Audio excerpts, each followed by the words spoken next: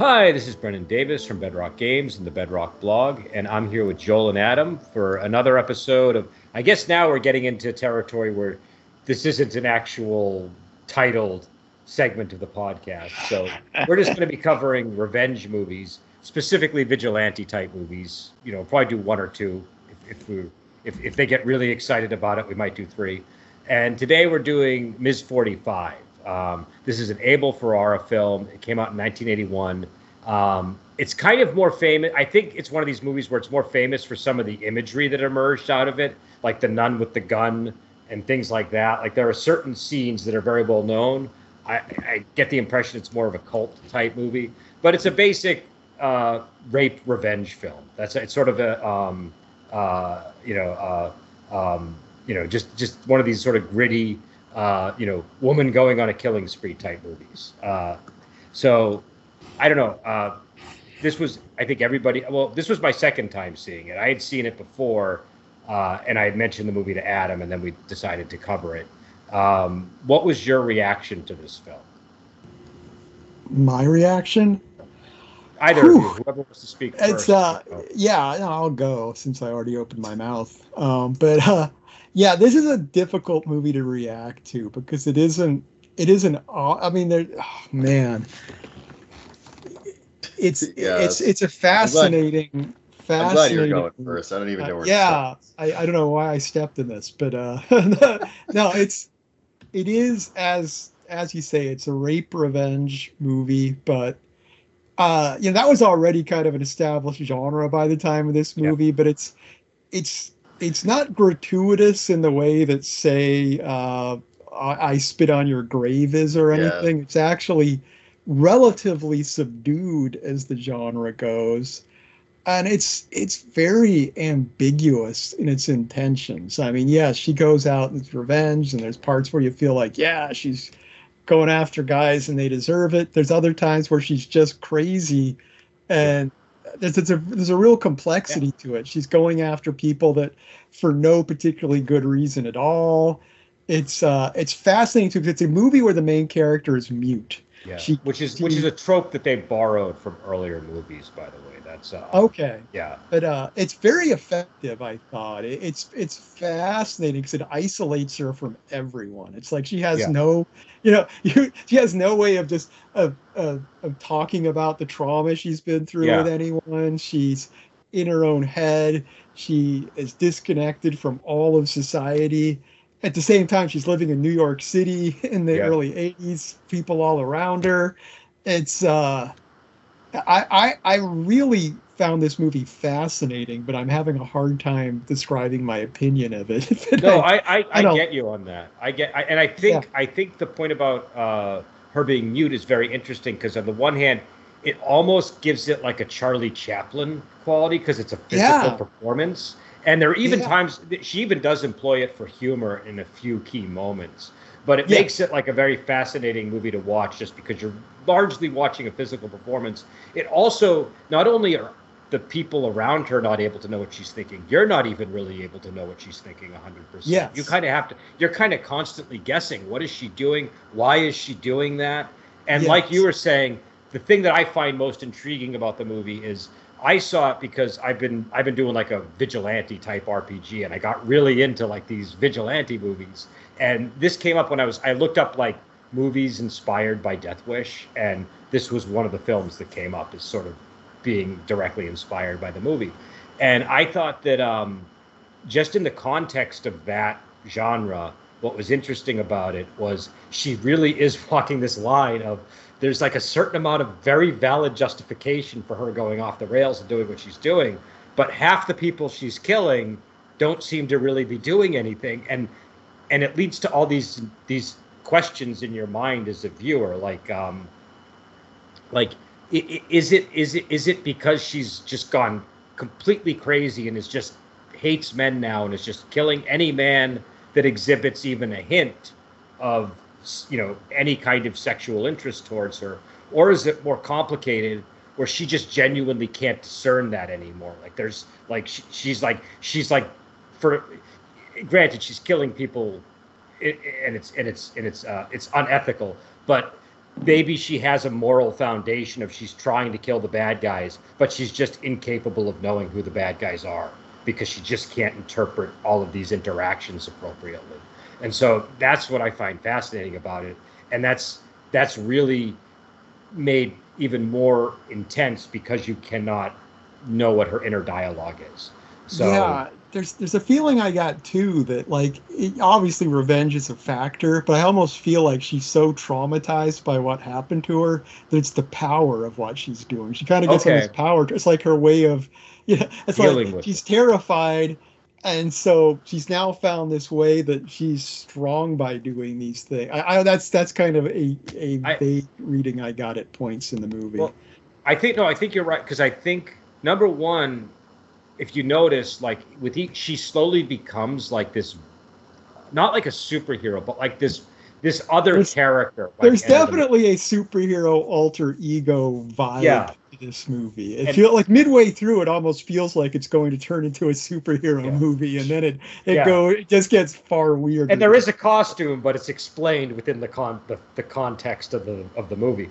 But the first few killings are almost like, I think initially she just takes the gun for self-defense. Like that's she takes the gun and she's trying to get rid of the body parts of the guy who she was raped twice at the beginning of the movie. And that's kind of the thing that, there might be another movie that does this, but that's sort of the thing that sets this film apart is there's these two brutal rapes that she endures. And you get the feeling that if the first one had been the only one that happened, the rest of the movie would have been her grappling with the trauma in a more grounded way.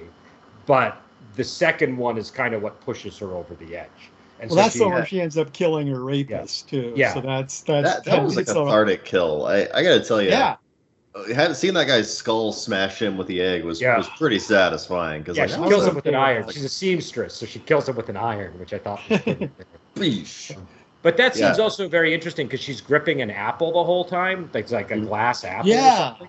And so my thinking was, well, this is like, it's kind of like the fruit of knowledge of good and evil. Like she's becoming aware of evil in this scene. And so this is the scene where there's the gun appears in that scene. She kills the guy, and it's what sort of brings her on the whole path that she goes on. Yeah, it being an Abel Ferrara movie, it's like you never want to doubt whether something is religious symbolism. Yeah. It's like he is not shy about religious symbolism. There's the apple, and she literally ends the film in a nun costume. So I mean, it's very, and again, and a nun like that appears in the Bad Lieutenant too, if I remember. So that's like you're right. And she's actually in that movie too. She's in the Bad Lieutenant. I think she wrote that screenplay. Yes. But what was it? But the first kill after that, I might have my order wrong, but I think she's just disposing of one of the body parts, and some guy starts chasing her, and she shoots him more out of fear of either being caught or because she thinks he's trying to attack her or something. It's not like she's out hunting for people to kill when that happens. And and slowly she starts putting her hair back, then she starts putting on makeup, then she just starts looking more deadly in general, and then going out and hunting and killing people. But I don't know if you guys noticed, but in the second rape scene, there's this off-key trumpet or sax sound that's going. There's like a horn and a sax. Yeah, no, of course I noticed it. It's like the sting whenever she's about to kill somebody. But that doesn't reappear until she kills the sheik. So that's the scene where I think a lot of the stuff that Adam's talking about, where you're like, hey, wait a second, what did this guy do exactly? Like there's another guy that she kills who it's like, what did he do? But it's a little bit more the Sheik, it's like he's sleazy, but he's not. He's on the level. It's like, here's money. You want to come back with me? It's there's a lot of sleazy guys that get shot in this. Yeah, the Sheik gets shot because he's basically trying to turn her into a prostitute. At least I don't know if he's like straight up like he's not a pimp in this scenario, but at least he's offering her money for sex. The guy that lures I'm using her back to his studio, he's set up as a photographer. I think that guy is actually a professional photographer. Now, he's probably trying to get laid a little too enthusiastically, and he was sleazy because he just got done talking to his girlfriend. But, like, I don't know if I feel as good about him getting killed as the rapist getting killed. I feel like the rapist I'm cool with. I think this photographer, you can almost write off when it happens because you think, oh, she thinks he's going to rape her. Like that's what she thinks is going to. Now, granted, she goes back willingly, so she's I think maybe has in mind what she's going to do.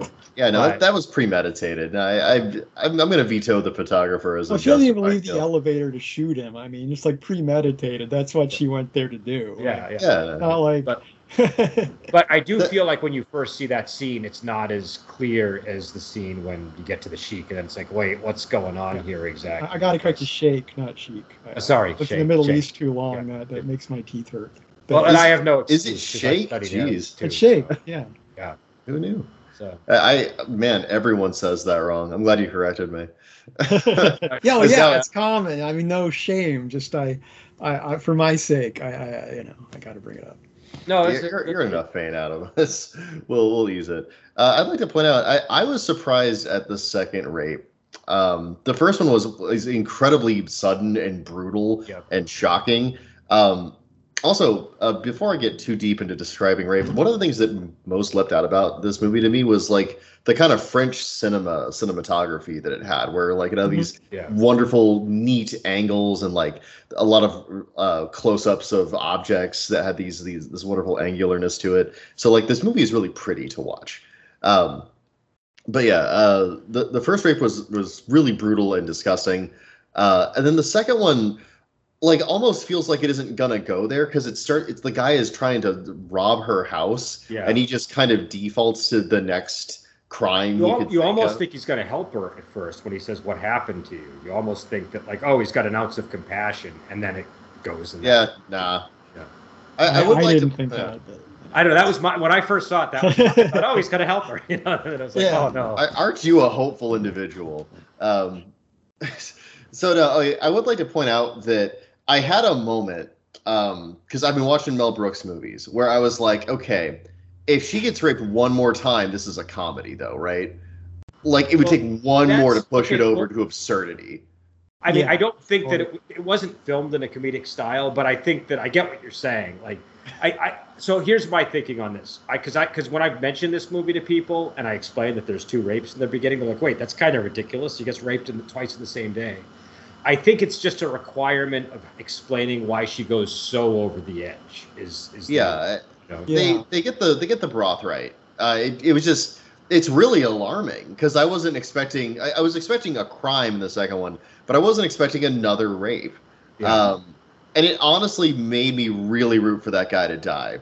It was super great when he got killed. Also, that 45 is super goddamn loud in the Foley. I mean, it would be, right? Yes. And like no one seems to notice it ever. She just blows so many people away in this. I think it's New York. You know what I mean? Like no, I mean like I live in an area. Yeah, it's 1981 in New York. I think that's a fair. I've lived in a place where people got shot, and you would hear gunshots, and nobody would call the police for real. So I think it's definitely, on the look of the movie, when the movie started. When the opening credits have the black and white feel to them, and it's like being an early '80s Abel Ferrara movie, being an independent movie. I was thinking, oh, this is a black and white movie, and then like the movie starts and you jump to like that fashion scene with the super '80s colors. It was just like it really it just threw me off. I'm like, whoa, okay, this is the opposite of black and white. The movie, it came out in 81 and it looks very 1981. It's got that right between the 70s and the 80s look exactly. It really, that was one thing I really liked about this movie, actually. It was just, as someone that spent time in New York around that time period, it was just like, this is a really interesting time capsule of New York at this time. Just the look and feel of it. But you don't usually, more Hollywood movies just aren't that ground level most of the time. No, I mean, and I like the way the movie was shot. I really liked the sound effects of the film too. Like I liked that horn coming back, and then in the last scene at the Halloween party, there's a guy playing the horn. The guy also has a turban, and I think that's supposed to be a callback to the Sheik. So it's like it's an interesting develop because it feels like that's where the theme is now just constantly playing. Do you know what I mean? Like Yeah, and once again, we talk about the gun being loud. The horns are just as loud as the gun, pretty much every time they come up. It was just fascinating in that respect. This movie pretty relentlessly attacks your senses. Like it's actually pretty cool. I wasn't expecting it to be that like in your face and visceral, but it doesn't let up. Not really ever. There's always either something like there's a horn blaring or a gun exploding or it's something loud and like really impossible to miss happening at you. Yeah, and it's only like an hour and 20 minutes long. Sure, which is great. It knows exactly what it's doing, and it stops. There's a lot of very efficient characterization, like that one friend of hers who's like the tough New York girl. She's only got like 2 real moments in the movie, but she appears elsewhere too. But they put her in just enough that by the end, she's hugely important. If you took that character out, it would really weaken the movie, because I feel like that's. Obviously the final line of the movie that one word she says in the whole movie ties into that character. It's like she feels like, I thought you would approve of what I'm doing. You don't want to kill all men? This comes out of nowhere. Yeah. I really like that. She calls her sister. She calls her sister at the end when and she's holding the knife like a penis before she stabs her. I don't know if you noticed that. It's like comedically obvious the way that she's holding the knife.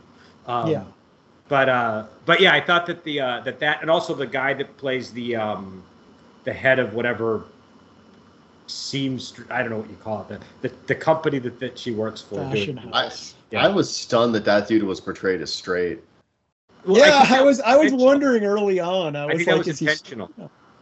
I think they wanted you to think he was gay initially, and then you suddenly realize he's leering at her just like and so it sort of throws you off because I feel like I kind of looked for it the second time I watched it. I think I'm right about this, but I would probably need a third view to really decide. But I feel like they emphasize this guy potentially being gay more at the very beginning, and then that sort of slowly becomes less the case. And so I think I think that's intentional.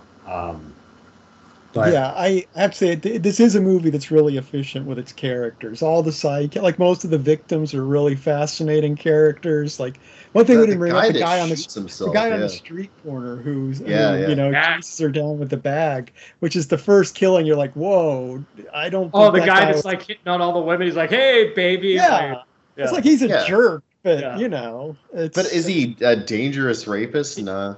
He looked like he's like a jerk from The Sopranos. He's just got this Vinny Barbarino type personality. And he's talking to that guy that's not answering him. It's just the blind guy there. Yeah. You're not missing anything. I love the one where the guy shoots himself. That's one of the most fascinating scenes. Because she's listening to him, and it's funny because I remember that I didn't notice it the first time, but when I watched it the second time, I'm like, wait a second, she's mute. So he's just been talking this whole time. Does he know that she doesn't speak, or has he just been talking and hasn't noticed this? But his story's interesting, and then like for a moment he's almost sympathetic, and then he's like, I strangled her cat, and it's like, oh, that's like, and that's when she pulls out the gun and decides to shoot, but it doesn't work. And that's one of the comedic moments I was talking about, where she kind of pulls the trigger and there's a click and there's like a look of surprise on her face, and he grabs the gun and he puts it, I think he points it at her, and then he points it at his own head and he blows his brains out. That was a very interesting kill in the movie. Because I mean, she didn't kill him; he killed him.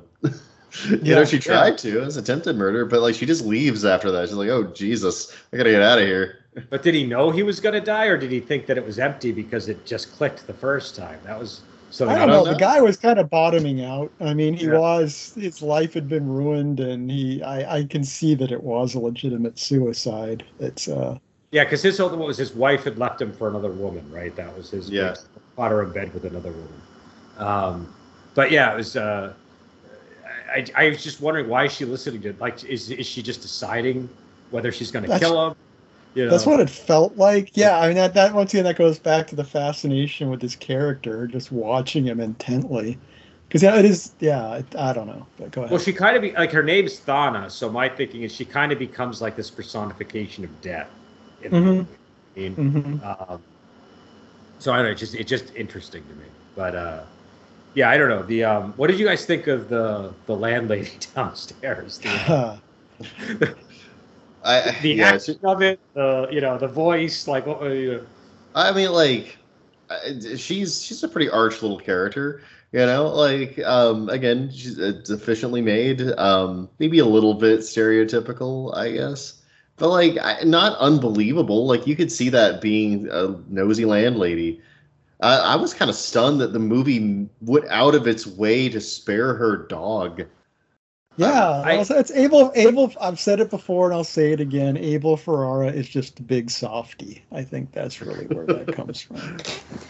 I think part of that is they don't want you to totally hate her character, and I think that it's also consistent with her pulling the trigger when the guy strangled the cat. Yes. Yeah. So, well, because it is a mystery, you don't realize she did it. Because I think she leaves the dog after the scene with the guy with the cat murderer, doesn't she? I'm trying to remember the sequence. I think she might. I think it's when she's going to go to the party. She doesn't want them snooping in her room or something. It's maybe. Yeah. You're right. So it is after. So it's like I feel like she was going to kill the dog, but she kind of has a second thoughts. And she's like mean with. She's dragging him through traffic, and she just looks like a wicked woman, like just like pulling this dog, like yeah. I thought she was going to throw it in front of one of the cars when I first. Well, I think she was trying to pull it in front of one of the cars. If you ever someone shouts from the car, "Hey, what are you trying to do with that?" So I shout something along the line of,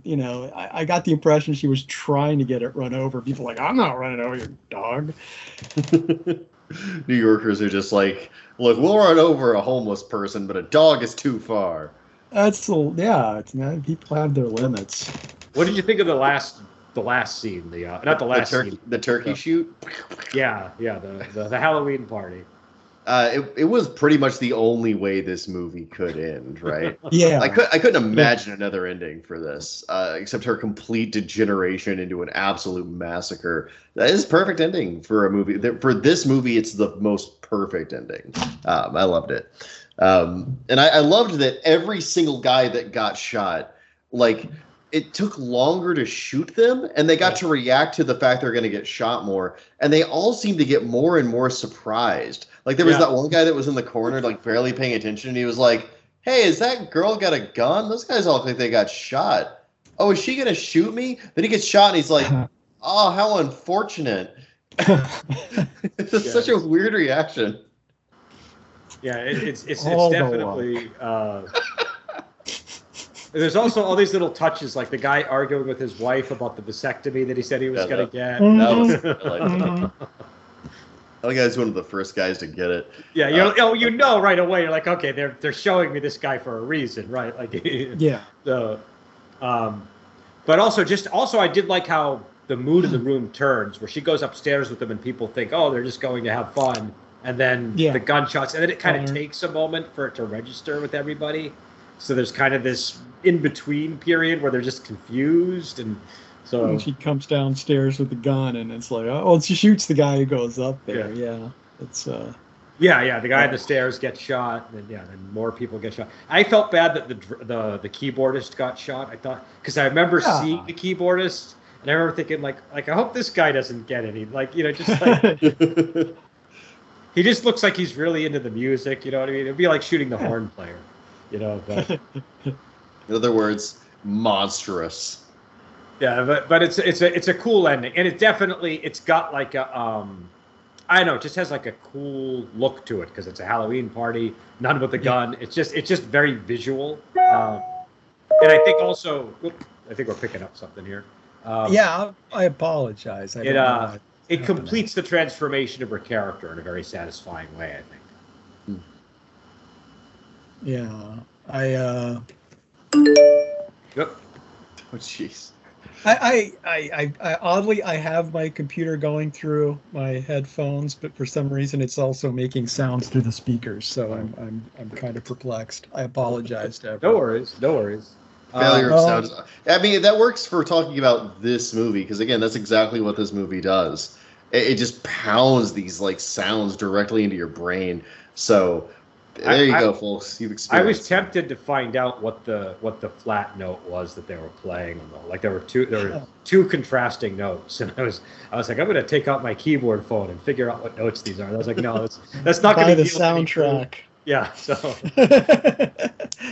soundtrack is just that that sound over and over again for I don't know. It just worked. It just sounds like a. Well, it's got like a note of panic to it, you know. Yeah. Yeah, and it's blaring, and I don't know. It just cuts through everything that's going on, you know. This is one of those movies where there's no other way this movie can end with her dying. Which, going back to the Thanos thing, there's kind of that Thanatos, the urge to seeking your death, is is another thing the Thanos thing can refer to. I feel like there is, there's just no other way this was going to end. It was just a matter of how she died at the end. Yeah. Is my feeling. Yeah, so I mean, I don't know. It's a short movie. It's what was it like 100 and not 100, like an hour and 18 minutes. Is that the something like that? Right in that. It's super. This movie hits like an ice pick to the skull. You know, it's fast, it's direct, it's brutal. Actually, like a lot of the scenes kind of reminded me of American Psycho, like especially that last scene where she was just shooting everybody. That had a real American Psycho vibe. No, I can definitely see that because it's also a similar thing where, I don't know, it's like the way that she slowly sort of gets into this thing where she's concealing all these crimes. I mean, obviously American Psycho handles it differently, but a lot of the movie is about her disposing of the body and stuff like that, you know? Yeah. And I gotta say, it just made me long for the days when it was so much. There weren't cameras everywhere, and you could just drop body parts in any trash can and know that no one was going to trace it back to you. It's like those times are gone. My favorite one is she cuts up the body and she starts disposing of the parts in different places. And my favorite one is she walks by a guy who's just loading his car up with suitcases. That was pure comedy there. Yeah, and you even see like the light play. He's going to like, was it Georgia or somewhere he's from? It's like, he's gonna get home. And then you're thinking, what's that guy gonna do? Is he gonna call the police or is he gonna panic and just get rid of the limb? And you're like, what's that? He just puts it in another car. Just goes all around America. Yeah. Winds up in Burt Reynolds' car. What's in this bag? Oh God! But I did really like the efficiency of this movie. I'm really fond of films that can do everything in a condensed period of time if they can do it well. And I feel like this one, there really isn't anything that needs to be added to help explain anything or any of that. And it's just nice and sleek. What was that crime movie you had us watch? It was the Friends of someone or other. Friends of Eddie Coyle. It reminded me of that movie a little bit too. Friends of Eddie Coyle. Let's have a little. Well, I mean, they even have that weird clown mask in both movies. Yeah, no, that's true. Yeah, Friends of Eddie Coyle is a classic. They just did on local radio. They were doing like the best of Boston movies set in Boston, and the Friends of Eddie Coyle I think was the first movie they covered. But I'd never heard about it until you forced that one on me, and I forced on everybody. Actually, I've been trying to get to watch that for a long time. By the time we did the podcast, you son of a bitch! I actually really enjoyed that movie. I love that. It sticks with you. This one does too. I got to tell you, I got to give this movie like 4 out of 5 stars. I'm really impressed with it. It's a beautiful movie. The performances are really, really good. They're intense and sort of like an over the top way, but also not in an unbelievable way. It's just heightened, I'm trying to think of another movie that does that thing. What was that schlock movie we watched where everybody was melting on the toilet? It kind of Street Trash. That was another one I made you guys watch. Just you have a taste, Adam. But like, Friends of Eddie Coyle is way higher than Street Trash. I think we should all. But Street Trash does the same thing this movie does, where it really puts you uncomfortably close to the characters, and they're all like sweaty and emotionally unstable. Same thing with Street Trash. And there's an efficiency with Street Trash where it just slams you to the next most intense moment. And this movie is an absolute like drunk carnival ride of doing that. Like, well, yeah, if we're comparing to other directors and movies and stuff too, I mean, it's got a similarity to one thing I like about Coen Brothers movies is every character in a Coen Brothers movie will be a character. It doesn't matter if someone's checking into a hotel and they talk to someone for 30 seconds. You're going to remember that hotel clerk. They're going to be a memorable character in that time. Yeah. And this movie has that. One thing I'll say for this movie is I haven't seen that many Abel Ferrara movies. I've liked the ones I have. And now I'm like, man, I don't know why I haven't just gone through and watched more of his. Well, he's got kind of like a sleazy reputation, and I think that sometimes overshadowed. And I haven't seen that many either, but the ones I have seen, they've all been really good movies. Like I know. Like almost Martin Scorsese level movies when you see them. Yeah. Like they're just very good character studies, I think. Yeah. So I'm probably going to watch New Rose Hotel this weekend, and which also was written by the woman who stars in this and wrote Bad Lieutenant. So. Yeah, what's her name? I'm sorry, I should have her name in front of me.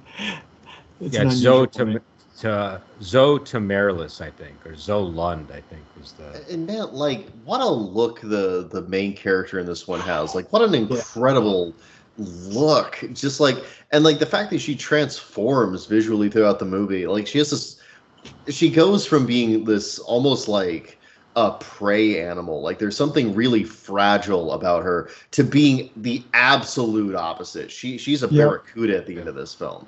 And there's no moment of it you don't see, and it's still so subtle that you sort of don't see it while it's going on, and then all of a sudden there's some switch that gets flipped. Fantastic performance, absolute powerhouse. Yeah, it's a very good physical performance. It's very impressive. Well, the fact she couldn't deliver a single line of dialogue until the very last word of the character, and you still get that much character out of her. Like, it's intense and great. Yeah. Which also makes you wonder why was she mute? You know what I mean? Because it's sort of like so she was able to speak apparently, right? Like that. It was a psychological thing to some degree. Yeah, exactly. But yeah, she's also like, I have to say, like the Bad Lieutenant is one of the other movies of his I've seen, and that is just an outstanding movie. Yes. And I think she wrote. They say that it was written by her and Abel Ferrara, but she always maintained that she wrote the whole thing. So I don't know what the reality is. Because and I'm sure there was like maybe she wrote it and then they made other adjustments, but that movie that's a really great movie. I'm looking up Abel Ferrara movies right now, and holy shit, dude! Yeah. Like, I see why this guy got the reputation he did.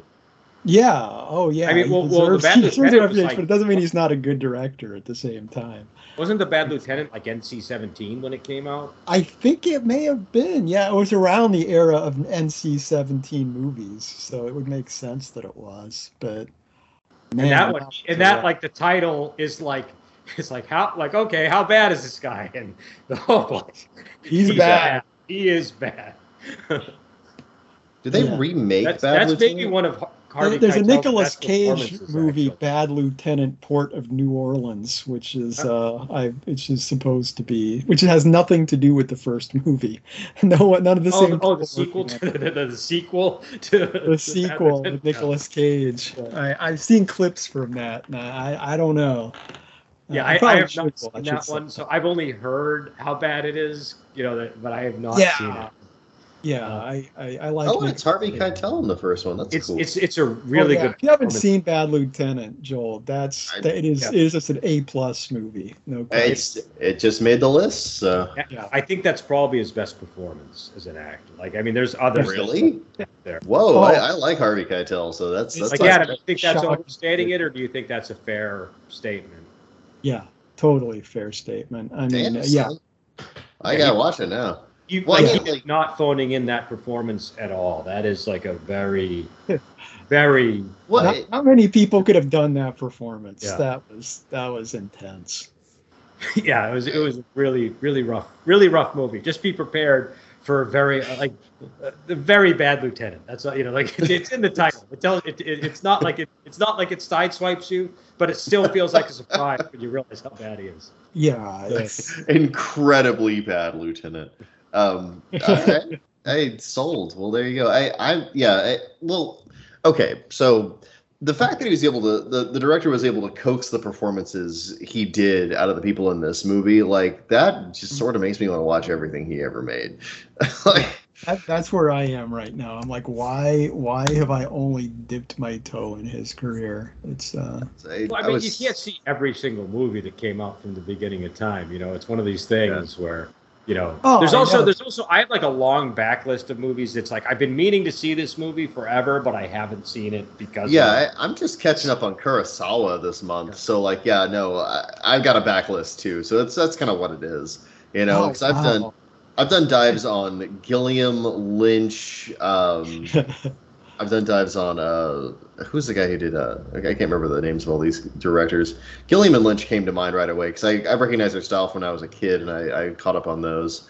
I did Tarantino. He was easy to catch up on. I did Spike Lee recently. Movies. You know what? I actually like Summer of Sam. That was one of my favorite movies that he did. That was a good movie. I think it kind of bombed, if I remember. It doesn't feel like it's got the recognition that some of his other films have, but I thought it was. I've heard of Summer of Sam. Did I watch that one? I gotta look that up now.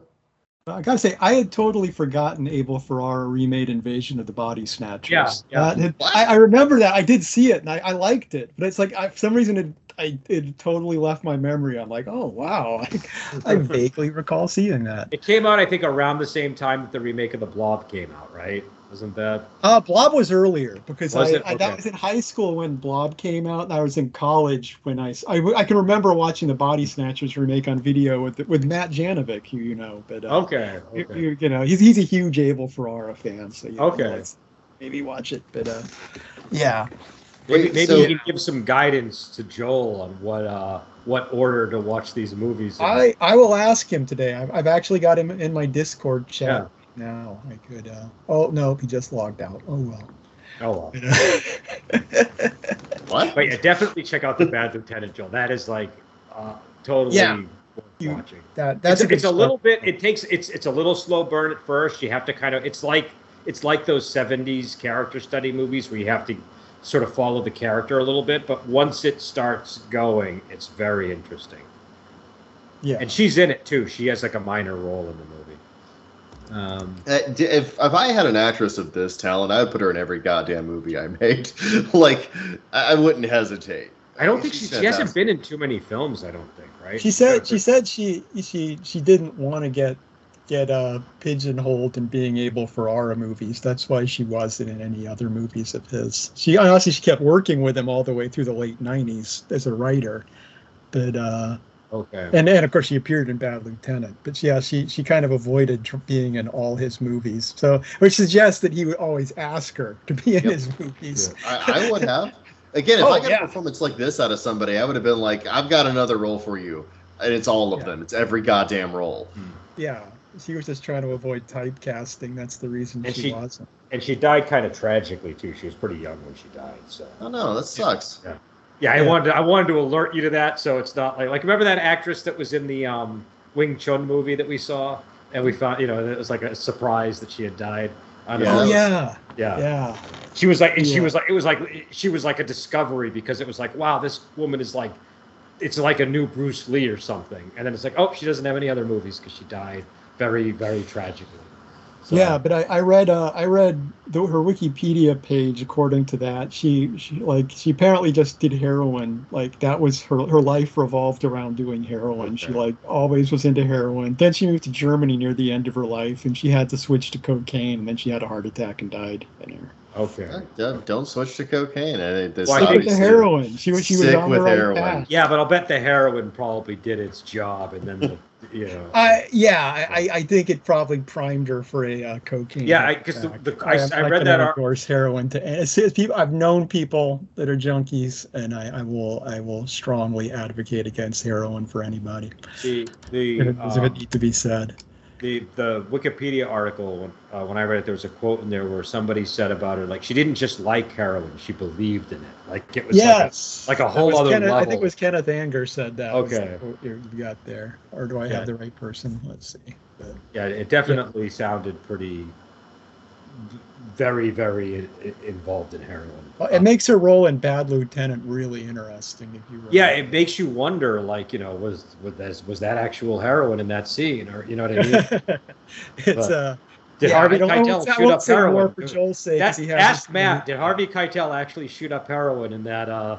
Because he was didn't he stay in character that whole movie?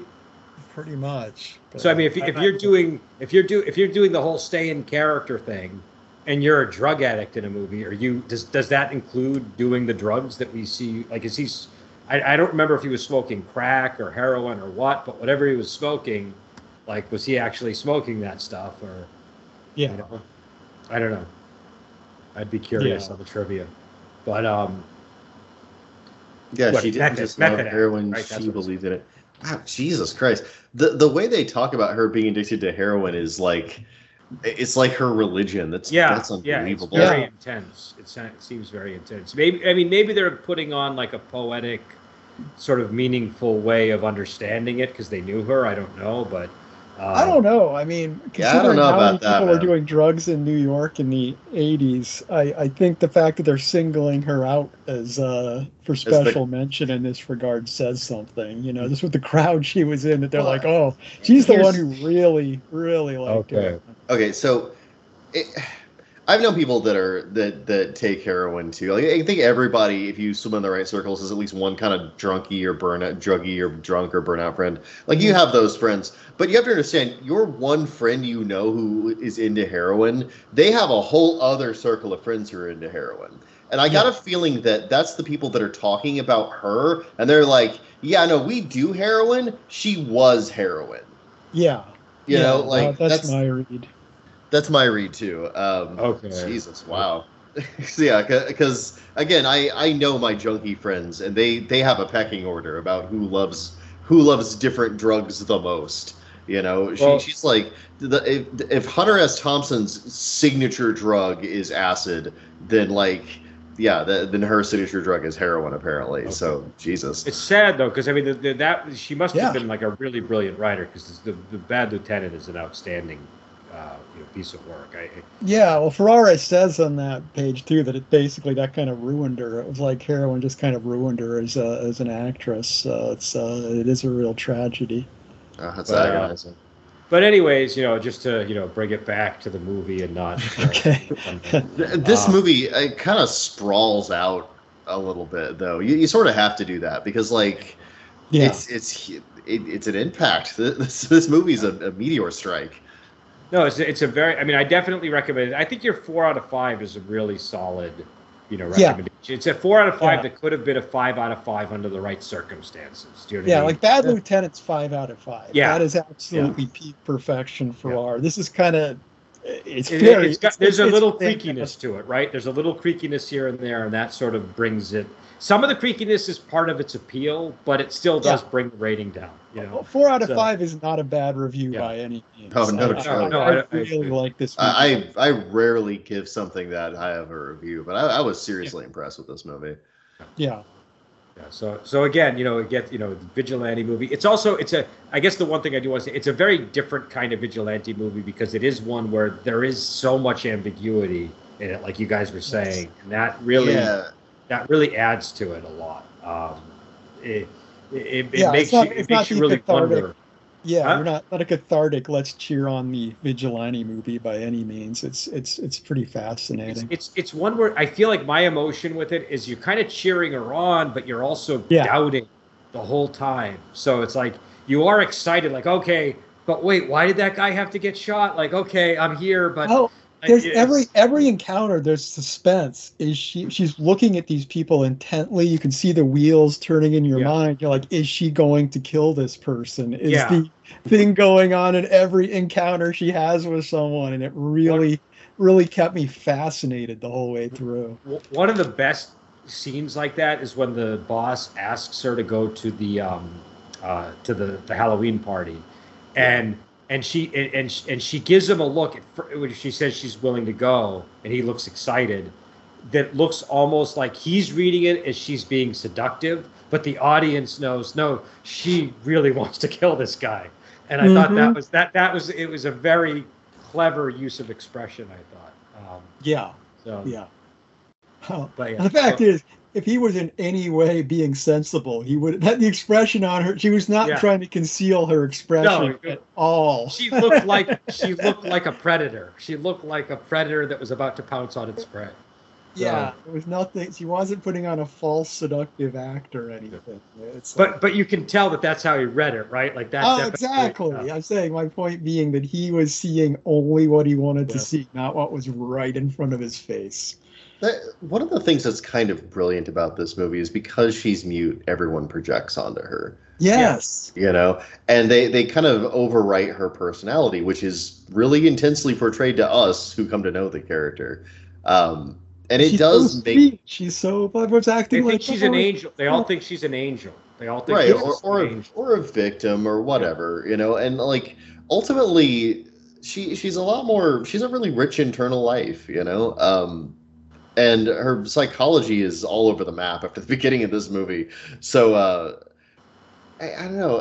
It makes even the way the men treat her in this movie makes them seem a lot sleazier than I think that they really are. Like the guy who kills himself seems like he's also going through some really hard times. Yeah. I know strangling the cat is bad, but like in the context of everything, he it's like the least bad thing that could have been done in that. You know what I mean? Because you almost thought he was going to murder the wife or the lover, right? So or do something. I mean, that's pretty disgusting, right? But then he also shoots himself in the head. Like clearly he's not in a good place, you know. Yeah. And like when she gets there's that one guy that's outside of the theater with either his girlfriend or something, and like she's far away from it, and she's dressed to kill, and it's just like he just kind of walks away after what looks like just a normal argument, and she's just foaming at the mouth to kill him, and it's just like, why? Yeah, the couple of ice cream shop. That's the one that I think is the most telling, because like you're saying, it was just a lover's quarrel. He wasn't doing anything wrong, and I think they even were playful at the end of the quarrel. Right? I was going to say, I didn't even think they were having a real struggle. I think it was like because she was going into work. I think it was like a restaurant or something she worked at, and he was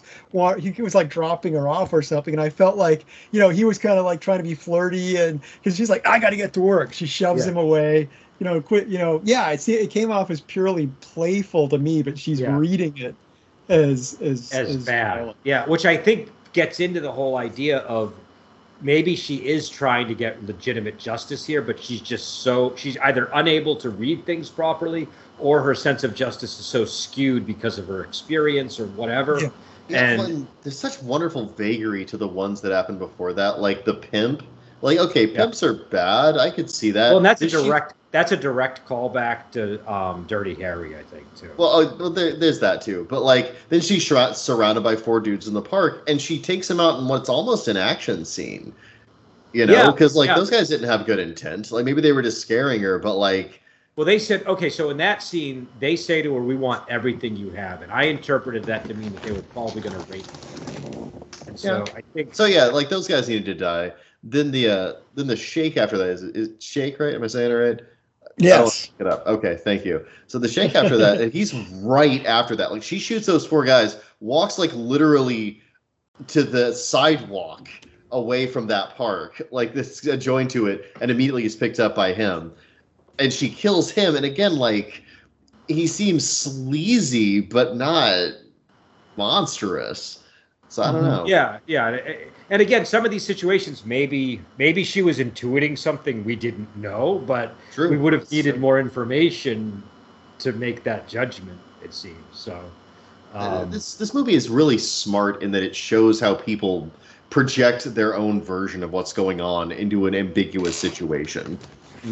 Like that happens over and over again. Yeah, I think you're right. And definitely, like you were saying, with her character in particular being mute, people just kind of see what they want to see. And I think what they see is the girl at the very beginning of the movie who sort of seems like a sweet, angelic type character, right? And also like a pushover.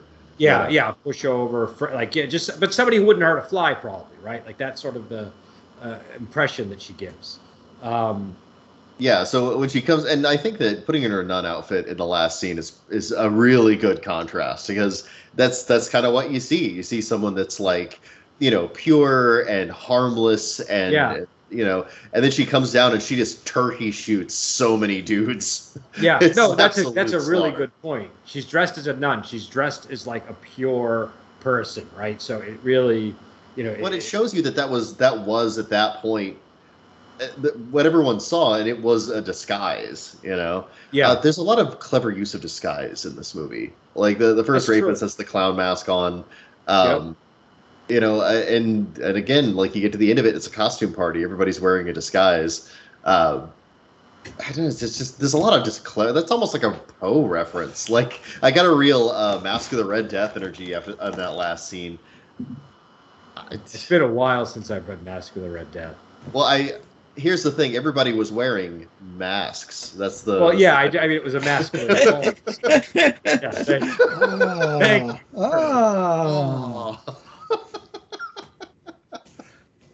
I meant in terms of other potential connective tissue, But, there were multiple rooms with different lighting, I guess. I don't know. I'm struggling with that one, but I don't know. I've been reading a lot of Poe recently. Like, don't at me, bro. Okay, no, it's but yeah. So I don't know. But again, I would end this with Joel's recommendation of 4.5. I agree with that. And yeah. So if you want to see, I mean, this is like if I'm going to give like a list of like 5 movies in this genre, this is definitely going to be on that list. That would be the way I would put it. Well, there's not a lot of movies that are just this, right? Because we've already mentioned I Spit on Your Grave, which is a much more straightforward version of this. Death Wish is kind of this. Kill Bill, maybe? I mean, I guess it depends on whether you're emphasizing the revenge fantasy or the vigilantism or the rape revenge. Like, I tend to group it with stuff like Death Wish. Like, that's sort of like... Yeah, like, the Death Wish parallel is really obvious, So no, I think revenge is the thing that is what I would generally categorize this movie under. I think rape revenge, like, aside from I Spit on Your Grave, I can't think, off the top of my head, I can't think of anything else. Was it Last House on the Left? Yeah, that's what I was. Oh, okay, yeah, that's the other one. Yeah, there were there's a bunch of them. Yeah, those are the 2 most famous. It's not like you really watch those to go, I want to dig deeper into this genre. Let me watch the lesser versions of these movies. So there's wait. Irreversible does that too. Although Irreversible, it kind of turns it on its ear. God. But you mentioned Kill Bill. If somebody saw Kill Bill and liked it, this would definitely be a movie that they might be interested in seeing. Yeah, totally. Yeah, anyone that was. There's even a bride in it, right? Like, one of the people she shoots is a guy dressed up as a bride. That's the last victim. The last victim is dressed in a bride's dress. Symbolism? I mean, I know that definitely has to be symbolic, but I don't. I'm going to need another year of thinking about this movie before I really have an idea what that means. But yeah, I'm sure. I was hoping that somebody had kind of gone. Like, I was looking online to see if that sort of stuff had been broken down. I couldn't find anything, unfortunately. So it might just be too low on the radar to really get that kind of treatment, or maybe it's just hard to find the articles on it. But I was very curious about that. I was like, okay, why is the last victim a guy in a wedding dress? That's kind of odd. Like, that's a weird one. Yeah. And then I started thinking, okay, should we go through all of the people's costumes who got shot? And is it that, would that be worth exploring? Again, that's sort of more. I don't think that way about a movie. The first 2 weeks or a month of, I think I saw it. Like, Adam, when did I contact you about this movie? Was it like a month ago, maybe? Or so ago. Yeah.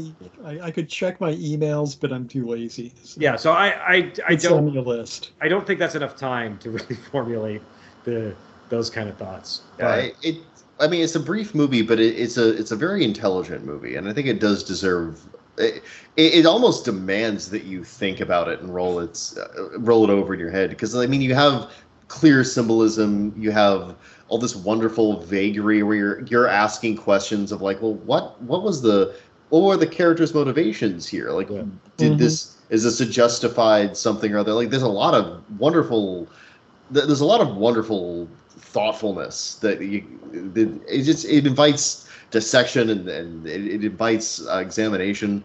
It's really fun. I love that. I love when a movie's kind of a puzzle. Yeah. So I don't know. I would say people can check it out. Is it on Shudder? Is that where it's available? Shudder's where I saw it. Yeah. Yeah. It's like free with ads or something. It's really easy. I saw it without ads. I think I got Shudder and I saw it without the ads. So, but I think you can see it even without having Shudder with the ads. So I was surprised when I went to the options for streaming. It's streaming on everything. Yeah, I was thinking this would be more obscure, but it's really easy to find. Yeah. Well, it's probably not in super high demand, so everybody picked it up cheap. Yeah. The one on Prime looked pretty good though. I thought that looked like fairly. I don't know about the one on YouTube how that looks compared to this one, but and I was frankly surprised that there weren't I thought there would be like a bunch of like new Blu-rays of this out. I saw 2011. It's Alamo Drafthouse bought the movie, and they remastered in 2011, and the digital copy is the remaster. So it is actually a movie that's been well taken care of. So that's good. It's really good on Shudder. So we'll let you go, and next time we'll see what we bring to the table here. Yep.